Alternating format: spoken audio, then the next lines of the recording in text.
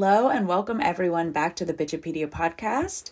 Today I want to talk to you guys about an outline that I did for another podcast. I was invited to come on a podcast, the Bright Beam Collective podcast. And the host, Lindsay, she messaged me via TikTok, told me that she was interested in having me on, and we kind of discussed what we would talk about specifically, because I told her you have to give me a small range because I will just we'll talk for hours, So I did go on the podcast, and I'm going to be sharing that episode on here as well, because we did kind of a simulcast situation, and we had a lot of good topics on there too. But we, of course, covered so many things. We didn't necessarily get to all of the things that I had written down for notes because, we were doing it for both podcasts. So I had questions ready for her. And I told her by the end of it, she had interviewed me and asked me a lot of questions, but I felt like I didn't get my chance at her to ask her all of these questions. So I told her we would have another day that, we came on and I interviewed her. But I was really excited about the content that I wrote down for our interview, the thing that we had talked about in the little prelim interview. And it was about basically the messiness of the process and how maybe when you're first starting out, you don't have an exact direction to go and how that's okay. And one of the big lessons that I kept receiving was like embrace the mess, but also don't shame yourself for being in limbo. And that was a big thing for me, was I was kind of stuck in between, this quote old life that I had and me making the old decisions that I used to make. And then I started making different decisions. So my life started taking a different direction. And the shock of that can be really scary. And we can often divert back to that old self and those old patterns, basically. But this time I kind of switched gears and was like, I don't know going forward, but I know that it's not that, I don't know specifically what I want, but I do know what I don't want. And that would be all of the stuff that I was putting behind myself, whether that be limiting beliefs or self-sabotage, any of those things. So when I spoke with Lindsay, we talked about basically the idea of casting a wide net. And it's something that I shamed myself for in the earlier stages of my creativity because I didn't know specifically what I wanted to do, but I was kind of just following that joy and also following my fear, what was equal parts scary and scratched the itch of my soul, for a lack of a better term, like what really made me feel fulfilled. And I was ready and prepared and excited to move through fear for this thing. What was I able to what the risk outweighed the reward with a lot of things before. So I decided, what is the thing? What is that reward that I want, that I'm willing to go through anything for? And I kind of just chased that.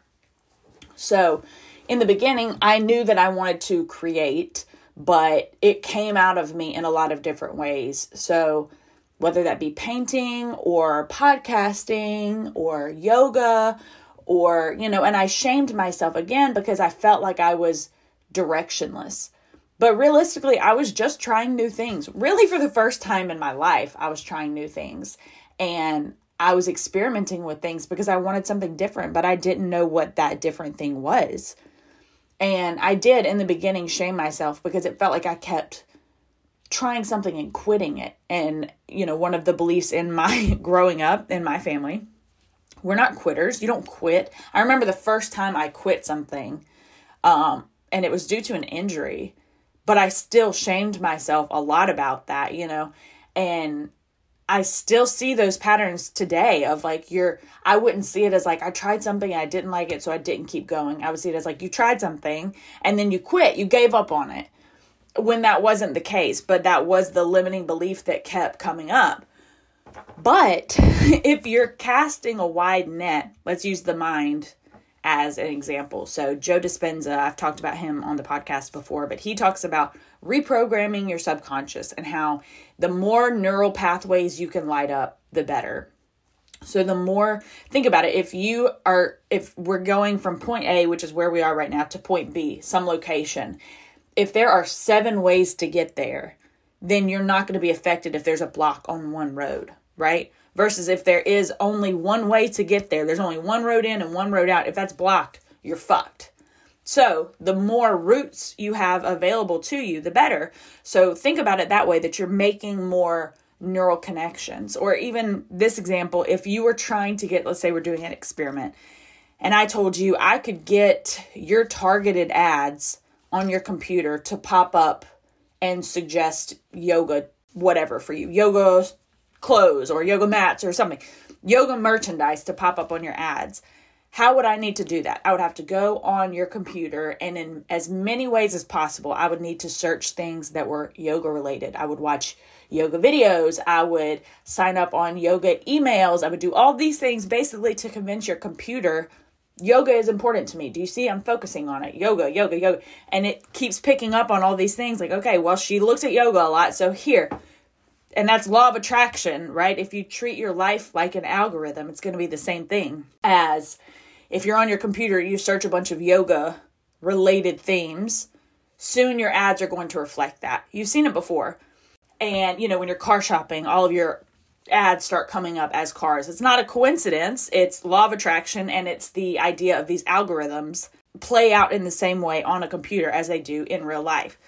So it makes sense that if you were trying to attract something into your life, you would want to do as many different variations of that thing that you're trying to attract. So if mine was art, I want to create. Painting is not a bad thing, because that's me telling the universe, I like art. This is through paint, but I like art. And then when I go to, make a video, a TikTok, but it's a skit, that's also art. That's filmmaking, right? Or joke telling or storytelling. Whatever it is, it's all a different version of the same thing, right? So reminding myself that it's going to be messy, and you kind of have to start wide and then hone in. So think of it as if you were carving something out of marble. You're not adding to it, you're chipping away from. So if we start with this big marble rock, this big marble slab, we wouldn't shame ourselves for chiseling away all the parts we don't need, right? Because the end goal is we're trying to carve a sculpture of a man. So we have to get rid of the parts that are not in the man's form, right? The excess. So if we can begin to shave those things away, we kind of narrow down, especially if you think of it as a spider web. We have to go from the outside. We're out very wide, and it's like, yoga teaching and this and that and that. And then when you take all of those things with time and bring them to the center, you can find that perfect, specific, niche job or career or passion or hobby or whatever it is that you're looking for and trying to manifest. You can find that specific thing after you shave away some of the excess. And things will also morph. They're going to evolve. That was something that I was afraid of, and it was because I was putting this sort of perfectionism on it, is that if I was going to write a script, I needed to make it perfect. And it's like, no, it is not going to start out that way. When I watched a masterclass from it was the brothers who wrote Stranger Things, they were talking about this, it's this process that they use, and they call it blue skying. And it's basically where they sit down and they just brainstorm, and they put everything, think of it like word vomit. You put every idea you have, and it's just getting it out from your brain into the physical realm. And once you spew it out, don't guilt yourself for there being too much, because it's probably going to start out as too much. And then you refine it over time. That's just the process. That's a process of art, and that's a process to use with life. So being open to the idea that it is going to evolve and it's going to change. I have the example of, I have this jar of words it's just one word on each little tiny piece of paper. And I have them folded up, and they're in the jar. And I would use it to set intentions. And I recommend this to anyone, by the way. It was fantastic. But the words would say, glow, or grounded, or ease, or, step. It could be anything. So I would draw at the beginning of the morning. I would pull out a piece of paper, look at the word, and set my intention for the day with that thing. So if it were, let's say, glow, that's one of my favorite ones, honestly.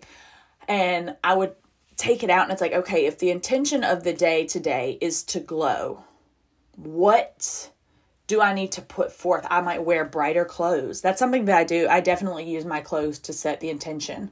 So thinking about it like a movie set, and you have to have wardrobe for the day. Think about, what vibe am I going for? What mood am I going for today? And if it's glow, then you focus on all those things. And then your day, because when you set those intentions, your day starts building around that. You're attracting those things. And every time I would have, like, there's one of the cards that said radiant. And at the beginning of the morning, I focus on that. How does it make me feel? What does it make me think of? Channel that energy, set the intentions for the day. And then when I walk out, I would be at work or whatever it is, I would walk by someone and my friends would say, I don't know what it is about you today, but you are just radiating. You are just radiant. And it would always happen to the point where I was worried initially that I was kind of cutting myself off by like not allowing the natural flow of what the day was supposed to look like. That's what I felt like. But honestly, we are the co-creators of our life. We're the ones who should set the tone for our day. So I found that I had more expansion and more success and abundance and happiness and joy on those days because I decided at the beginning of the day what my day was going to look like. And when you set the intentions, when you're intentional with your life, I promise it changes everything. So not guilting yourself for being open to things changing, because the rest of the story is that when I started with that jar, that was my intention. But what it evolved to, one day I had been asking the universe, give me something. I need some sort of direction for what I need to do. And it hit me like a bolt of lightning. And I ran to my room. I grabbed that jar and I dumped them all out on my bed. And there was probably, 70 to 100 of them. And they're just all over the bed. And I took them and collected 30 of my favorites. And I put them out on a PowerPoint so I could do, a word of the day with a meditation and a journal prompt and all these things. And it's evolving now into a life course. And those notes, those little pieces of paper that I wrote with the intentions, that initially started because I was going to do them with my yoga class. And I was going to have the theme, if it was ground, I was going to do positions around grounding and have the Shavasana or the meditation at the end of the class. I was going to talk about, how does grounding make you feel, and prompts for grounding, things like that. So even it evolved further one step at a time, right? And I just kept reusing it and recycling it, which is beautiful. I love to be able to use one thing in 7 different expressions, because it's also a huge saver of energy. So when I took them, I compiled them into a life course. And that's the one I haven't finished yet. I finished my other manifestation course. But this is going to be something different. But I tell that story to say that when I started, I was not thinking, I'll be making this life coaching course. And, and you allow yourself to kind of let things sit and simmer. Think about it. If you're cooking Thanksgiving meal, and if you've never done it, God bless you, because it's a lot of stress, right?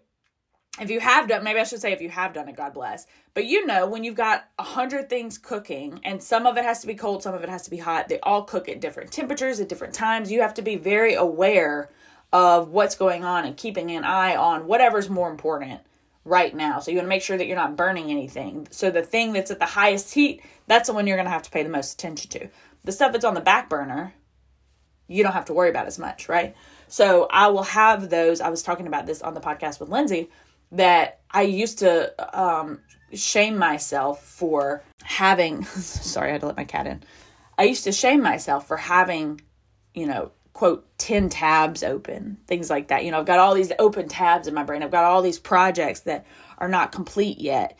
And I would shame myself for that until I realized that it actually helps, because if I'm in the middle of working on a life coaching course and then I get stuck on that, I like to have something else that I can work on, be it a painting or a podcast outline, whatever it is. I'll have something that's like, my brain needs a break from this. I need to jump over to this. And that's, again, like neurodivergent brains. They work best that way. So especially if you're ADHD, autistic, any neurodivergent thinking that makes it easier to kind of jump back and forth. Once I stopped fighting against that and started working with that energy and embracing that, like, it's okay that you have 10 tabs open because your brain works this way. It works best this way. And I tried it. I tried the method to use all the open tabs and work with all the open tabs and know what's the most important and focus on that.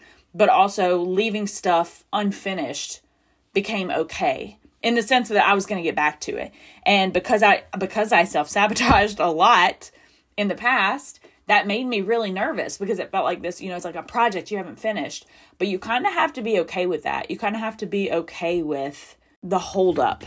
So one of the places that I got to was, when you get stuck, what are you supposed to do when you've done everything that you can and you feel like you're spinning your wheels and not making any progress? I saw this video, and I wish I could remember who originally said it, but he said, when you get lost in the forest, you can't see the forest for the trees, just stop, be where you are, and let the forest find you. Which I thought was so beautiful, because it's like the forest always knows. You're in the middle of it. Of course it knows. Of course it's aware of you. Same with the universe, right? We take actionable steps forward. We do as much as we can. I'm not saying just sit around and not do anything, but there does come a point when you've done all that you can and you have to stop until you can get further directions. You have to stop and be where you are and let the forest find you.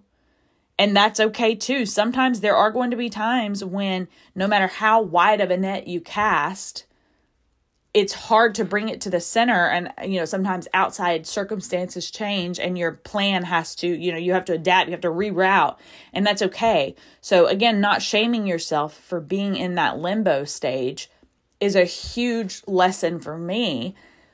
And then I feel like as soon as I recognize that, of like, it's okay, you've got, what writer's block is what it's normally known as, you're blocked, you don't know how to move forward.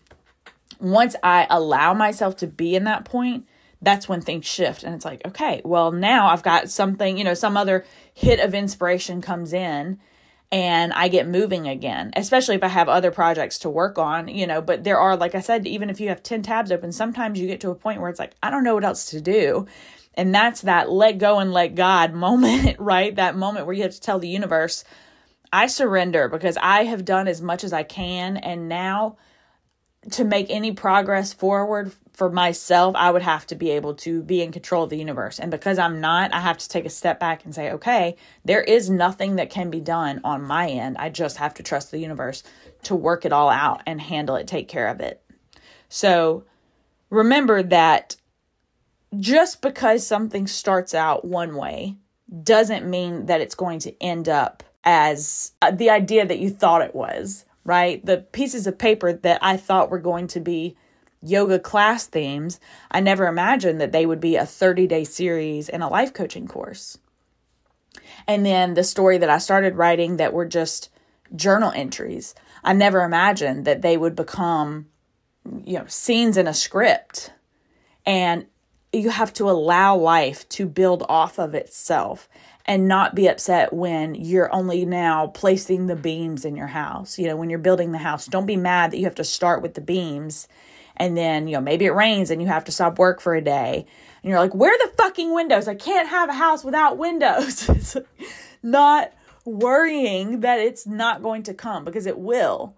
And that happens for me usually, and I'm sure it's you guys too, but usually when you start to lose faith of things are not looking the way I think they should be looking, I'm getting really nervous. And instead of that, allowing yourself to say, this is an interesting building block. This is an interesting first step. I'm excited and curious to see where it goes next. And just leaving that room for the universe to step in, for the forest to find you, to shift from the seeking and the doing, and turn that energy from outward to inward, to attracting and to allowing. And it's much easier said than done. But if you can just find a system that works for you and keep trying new systems until you do find something that works for you, right? Find the ideal schedule that works for you. And if you try something, say TikTok lives. That's one thing, for example, that I'm working on right now as far as a system. I don't know whether it's going to be morning or afternoon or nighttime, but I have to try all of those things to see what feels good. So I did one at, 1:00 the other day, and I was like, it's fine. I don't know that it's necessarily my best energy to bring, just like podcasts, sometimes mornings are best, and it's not always going to be that way. Again, you have to be open to, change and adapting to the change, because it's not always going to be a perfect schedule. But start out by just trying new things and then be like, I don't like that. How would you know? It's like trying something, like trying new food. You never know. And then rather than trying the new food or trying the new system in the schedule, just like if you were trying a new food, when you ate it, if you said like, I don't like that, just don't order it again. As opposed to being like, I hated that. And I don't ever want to eat it again. And just flying off the handle with the drama of like, no, I can't have it again. Like, okay, so then just don't order it again. It's the same with our minds and with our systems, rather than me being like, well, I had a really shitty recording earlier because I tried to record at nighttime and I never do it at nighttime. And then just guilting yourself to be like, okay, well then next time I won't do it at nighttime. Right? Progress, not perfection.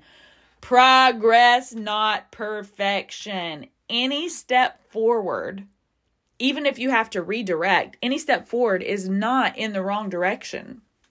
You have to take aligned actions, obviously, and ask yourself, is this serving me? But if you answer yes to those questions and you move forward, but you take one step forward and then get turned around, then don't shame yourself. Any step forward is a good step forward, and don't shame yourself if you're taking action and it doesn't necessarily lead to the place that you want to go, because just because it's not paying off right now, it might pay off later and in a completely different way than you ever imagined. So that is the thing that I want to tell y'all. Allow the system to be messy. Allow the process to be messy. Allow it to be open-ended and a work in progress. And even taking it a step further, allow your work in progress to be seen by others. That was a hard one for me, is leaving these open-ended things was difficult enough, but to have them perceived by someone else, to not have everything be perfect and finished and, wrapped up and sealed with a bow, to not have all of those things before I could show it to someone was very difficult for me. And once I started allowing myself to let people see the unfinished work, of course it was difficult because that's very vulnerable. Right? But I realized that it wasn't as difficult as I thought it was. And that fear came from the fear of rejection, the fear that what I was presenting wasn't good enough. And once I started allowing people to see my work in progress, it was all very kind and supportive energy. And it kind of brought me out of my shell to say, it is okay to let people see unfinished work. It is okay to let them in and to let them in on that messy process and allow people to see you in your messiness. So I hope that helped. I hope that resonates. I know this was a little shorter, but I just wanted to pop in and say that. And then you can expect that Lindsay Blacker interview. You can go follow her on TikTok as well. The Bright Beam Collective. And she's fantastic. So I'll put all of her stuff on here when she sends me the recording, the show audio. But I thank you guys so much for joining me, and I hope y'all have a fantastic week. Bye.